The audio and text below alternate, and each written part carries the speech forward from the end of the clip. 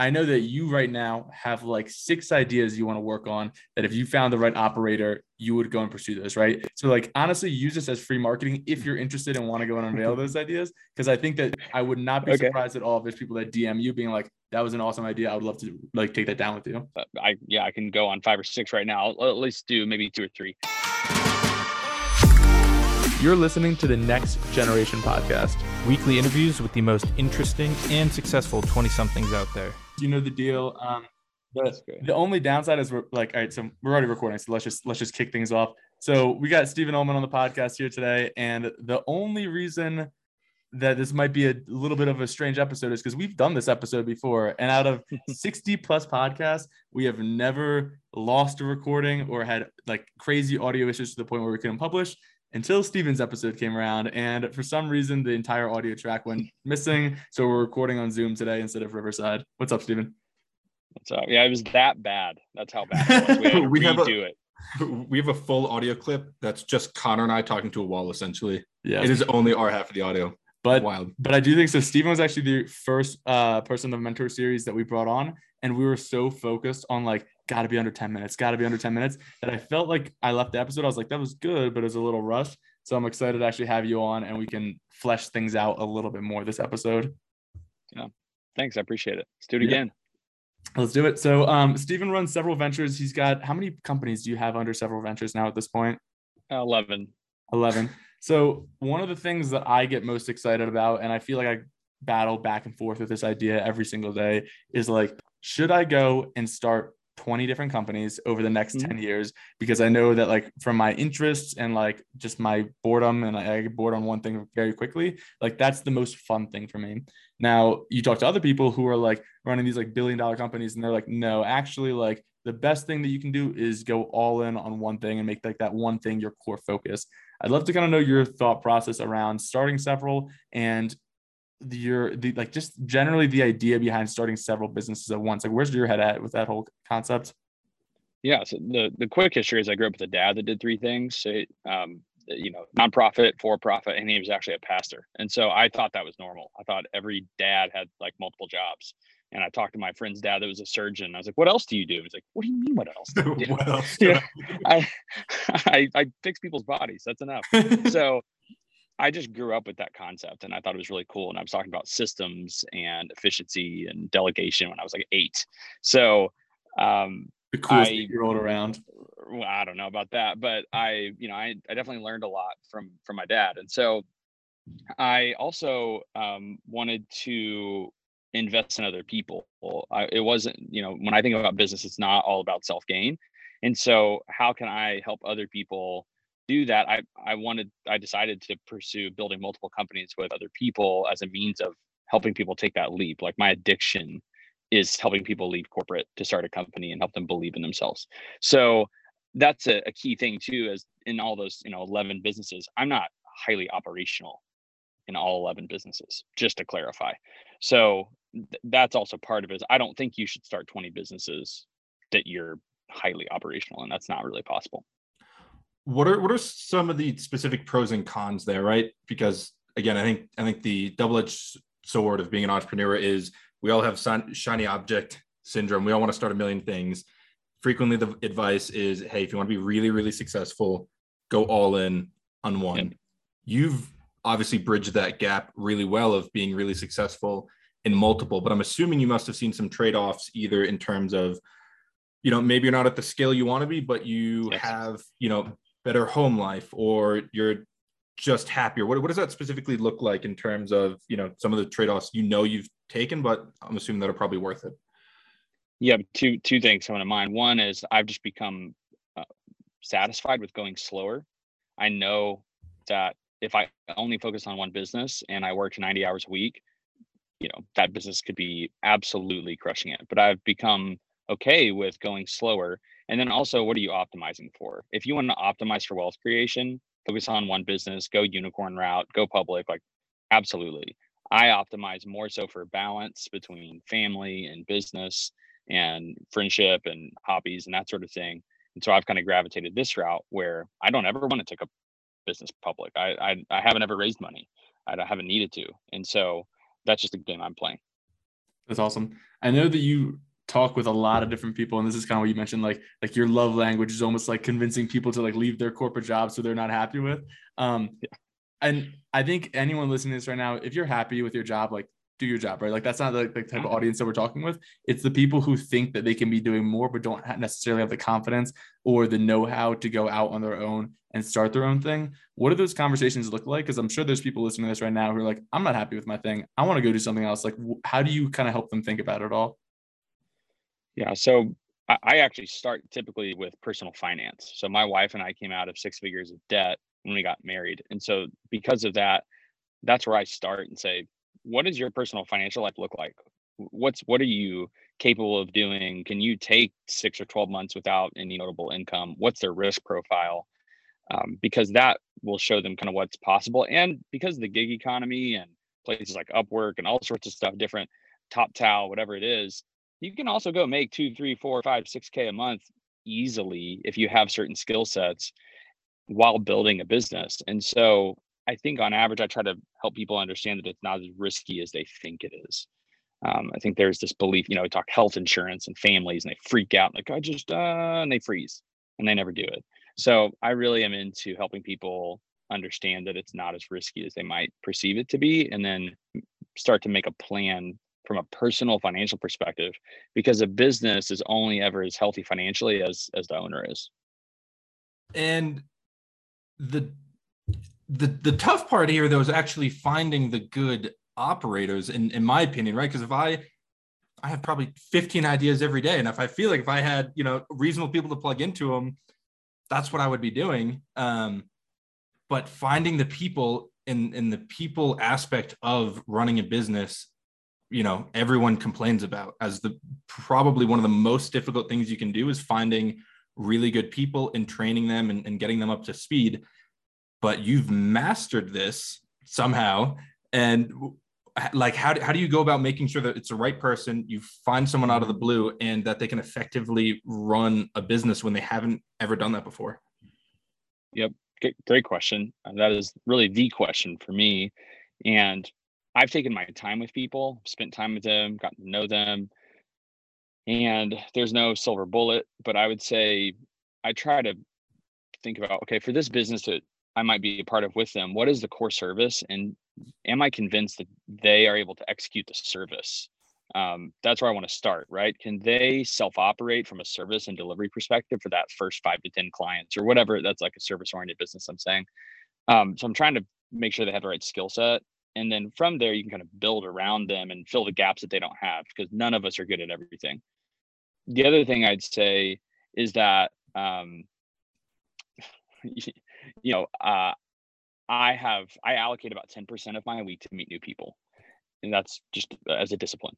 So I've been doing that, but we all love scalability, and I may or may not currently be working on building more of like a community related to people that want to leave corporate. So that is something that would fill top of funnel more kind of on a regular basis.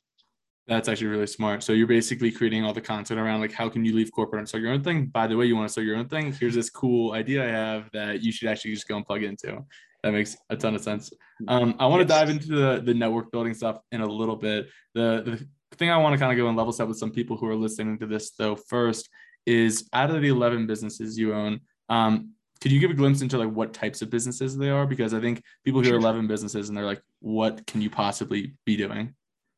Yep. So 4 of the businesses are kind of agency-esque, some sort of model that's, marketing agency, PPC, RevOps. So there's that category, kind of like micro SaaS category, a couple of those. 2 physical businesses. So I actually own part of a dumpster rental business and also a security dealer. And then also recently have kind of started to spin up a lending business as well. So we've talked about that gives a glimpse. Yeah. And so what's interesting about these businesses is that, maybe with the exception more of the SaaS businesses, but like they're a lot more SMB focused, where you're kind of going for like, and correct me if I'm wrong here, like more of a cash flow approach, where every business is designed not necessarily to go and be this $10 million exit, but to go and provide several $100,000 a year in cash flow when they're operating efficiently. Is that safe to say?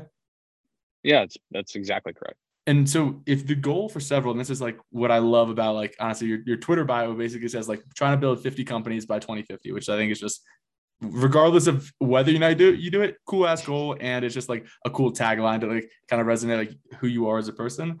Is the goal for all of those 50 companies to just be like these cash flowing machines that none of them are necessarily trying to be moonshots, but they're all trying to beat, the 70-year-old operators in those markets that you're competing against? Yes, that is really the plan. And then with all that discretionary income, I'm doing other things outside of those operating companies and investing in new operating companies for sure. But it really is all focused on that. If one of them becomes more of a moonshot and I realize has a lot of potential, I may decide to double down, triple down, reinvest, and grow that. And I'm open to selling. But my real strategy is just to increase cash flow and have high margin businesses.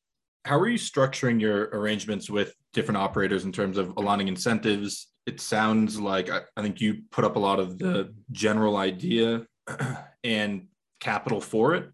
So then how do you, I guess, convince them to leave a high paying job with enough upside, but then also balancing the fact that you need to see a return and your end goal is, a good amount of cash flow every month? Yeah. So there's different setups, right? And it depends, again, kind of going back to their personal financial circumstance. But what feels really comfortable to me is I'm putting in, let's say $25K into kind of an early pot of a marketing budget, kind of spin up some kind of core pillars of the business. I have a playbook on legal, financial oversight, banking, all that sort of stuff. Spin that up real fast. It's just like literally like a 20-point checklist now. And I have a bunch of vendors that are already vetted that I use on other businesses all the time. So all of that's just set. And in certain circumstances, like the security dealer, as an example, that person was earning a lot of money, doing very well for themselves, wanted to take a step out. We believed in him. So he has what I would call a modest salary. Whereas in other circumstances, it's really eat what you kill. And we're really just partners, cap table, distributions, and they might be doing something else on the side, or maybe they even own another business. So it can be varied, but I am never more than 50%. And I actually enjoy not being 50% because I want them to feel the weight of ownership. And so I feel very comfortable in that 25 to 40%, on a cap table like that. And I'm providing ongoing content, CFO services, kind of legal. So those sorts of things are always kind of like back office, essentially economies of scale through several that's free to those operators. That's awesome. One side note, you should definitely sell a digital version of that checklist. I think we talked about this a while ago, but I would benefit from that. Honestly, I think everyone would benefit from that. So whether or not you decide to sell it or use it as a lead magnet or whatever you want to do in the future, I think that would be really valuable for a lot of first-time entrepreneurs. And that actually be a great lead magnet for your community. I'm assuming you've probably already thought of it, but hey, ever start about starting your own company, download my 100%. Checklist. Yeah, you guys are spilling the secrets a couple months too early. So it's good. I appreciate it. So you basically, all right, let's just assume you work 40 to 50 hours a week. You mentioned that you intentionally set aside about 10% of your time just to solely focus on your network, which I think is really smart, because I think a lot of people want this awesome network, but they don't do anything about it, right? They're not actively creating content. They're not actively reaching out to people. Can you give a glimpse into okay, out of those 4 or 5 hours, is that including the meeting time? Is this you finding people on Twitter to DM? Is this you literally building out a spreadsheet of people that are already in your network to shoot another message to reconnect with? I would love to know tactically how that works. Right. I would say when I come across someone a lot of it has to do with learn. I had this conversation yesterday. 85+% of it is me trying to learn something. I want to connect with someone. I connected with someone yesterday in the land industry. It's very experienced, over a decade in land. I got to ask some very specific questions, but he also had some technology questions I got to help him with. It was really fun, and have a new friend named Chris. So, that's what I come across. Sorry to interrupt. Yeah. I think I just met him, whatever, the other month. Yeah, I think you actually came up. So, that's an example where I came across him, shot him a message. Hey, I would love to ask you a few questions. Love to get to know you. And so those 4 hours or so, 4 or 5 hours, 90% of that is just actually speaking with people. And what is the rest of your time spent on? So you're saying you provide CFO services, legal, accounting. Are those outsourced? Do you have a team in place? So I'm assuming you're not actually doing most of those. What does that team look like? And at what point did you decide, hey, I'm either outsourcing this or I'm hiring full time? And how did you fill those roles? Yep. So basically my CPA touches all those businesses. My fractional CFO touches all those businesses. My attorney is touching all those contracts. Those are all vendors over the course of time I built a lot of trust with. And so then I am essentially saying, I know that their work is good. I can trust them, and I have the financial ability to, pay for those things because I want the control, frankly. I want the control to know that those jobs are going to be done well, like with excellence and on time. And so I choose to spend money there as a cost center, essentially, for me and several. So it's more of kind of trusted vendors that you guys go to. You don't really have an in-house team yet that's doing those services. Yeah, how do you do that kind of going forward? Yeah, I think I'll get there. Okay. Although I will say, I joke to my bio link that I'm in love with another woman, which is my CPA. So I don't think I can ever bring her in house, and I don't think I can ever not work with her. She's amazing. She's got the best laugh on planet Earth. So she's just incredible. So other than that, I could see bringing those other things in house someday, but I haven't yet. So is the game plan now for the next, let's call it 30 years, to basically go and buy or start one to two businesses every single year indefinitely? Yes. I mean, I'm an opportunist. So if there's 4 good or 5 good opportunities that present themselves, let's do it. I'm ready to go for that. And then there might be a 2-year period where I don't start a single one. And that's another thing to clarify is all of these have been started from scratch. And I do intend to buy. I'm inspired by a lot of my friends that are buying and doing roll-ups, that we meet on Twitter and run into them. And I've gotten to hang out with some people in real life as well that are doing that. And I feel like I'm capable of that. I want to do that. And there's lots of money that's interested in, co-investing into those sorts of strategies. And so I foresee buying in the near future.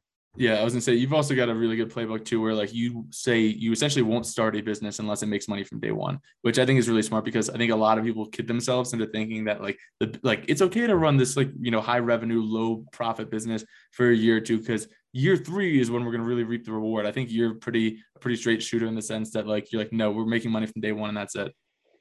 Yeah, I mean, I'll be candid. I mean, I had to start a new LLC recently, and there were some things that were swirling in a very specific industry, and people came to me for help, and I said, hey, let's start this. I haven't hired an operator for it yet. I will, and that business just is starting out making $11K a month, and it's high margin, and so that's great. That's awesome. And I don't say that to brag. It's just that's the sort of stuff that I want to do, where I say, hey, from day 0, no one's hurting, and we're not worried that we're going to bleed out. And so I'd rather be patient and wait for opportunities like that. What sort of opportunities are you seeing that other people might be able to act on if they don't really have a business right now, but they want to hustle, they want to make some cash flow? Where would you recommend that, they start looking? Are we talking dumpster rentals? Are we, HVAC or anything along those lines that you'd recommend they check out? Yeah, I would definitely not say either of those, because the capital required, right? And so if I want someone to ease their way into something and not, ruin their life, I'd rather them start something that's near 0 cost to them to start and provide some sort of service. And I'd really like them to do something in a specific industry.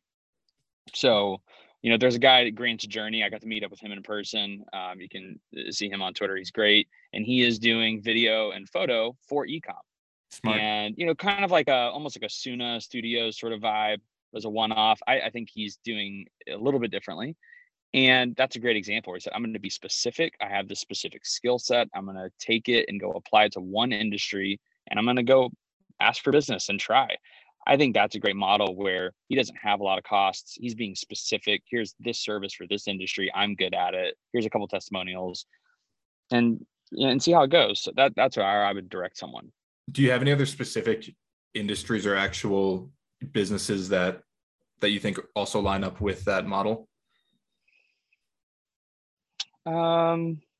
Wait, maybe actually a better way to phrase this question is we're going to probably have like 1,000 people listen to this episode roughly and might ebb and flow. But like, I know that you right now have like 6 ideas you want to work on that if you found the right operator, you would go and pursue those, right? So like, honestly, use this as free marketing if you're interested and want to go and unveil those ideas. Because I think that I would not be surprised at all if there's people that DM you being like, that was an awesome idea. I would love to like take that down with you. Yep. So there's, I can go on 5 or 6 right now. I'll at least do maybe 2 or 3. So in the insurance space, there's a lot of specific, large, kind of these big niche software companies, and they don't typically offer a lot of service around their product. And so I think there's a lot of opportunity to build service companies on top of insurance technology platforms. So that's something I'm really interested in. A bit more. What do you mean service around? Like what? Sure. So there's a bunch of tasks, a bunch of to-dos. It's monotonous and tedious to, work policies and, getting things signed and all that. And a lot of it, although there is a technology facilitating it, there's still manual work to be done. And the insurance companies themselves, like an insurance agency or broker doesn't necessarily want to staff up to do these things. So I do think there's a lot of opportunity. There's a handful of these insurance companies in different segments of insurance. I think you can layer on a service company, VAs, you can go that route, whatever.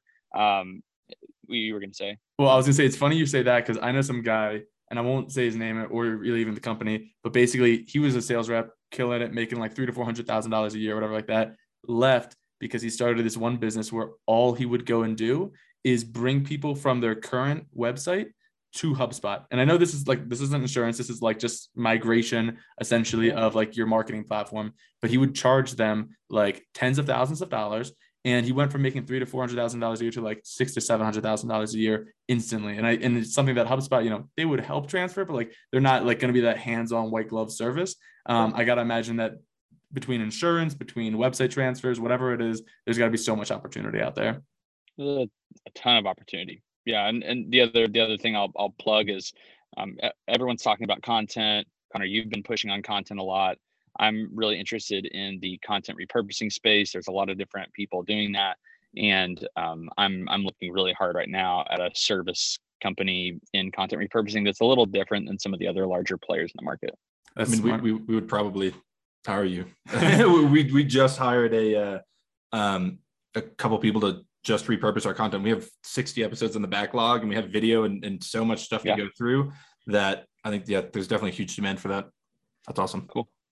Awesome, Steven. Well, this was an awesome episode. I think I'm glad that the first episode was like 9 minutes. This will be 23 minutes. So I'm glad that we could actually talk and flesh it out a little bit more. And I apologize again that the first recording got deleted. But if people want to go and check you out, if people want to DM you about this content business or the insurance business, where can they go and find you?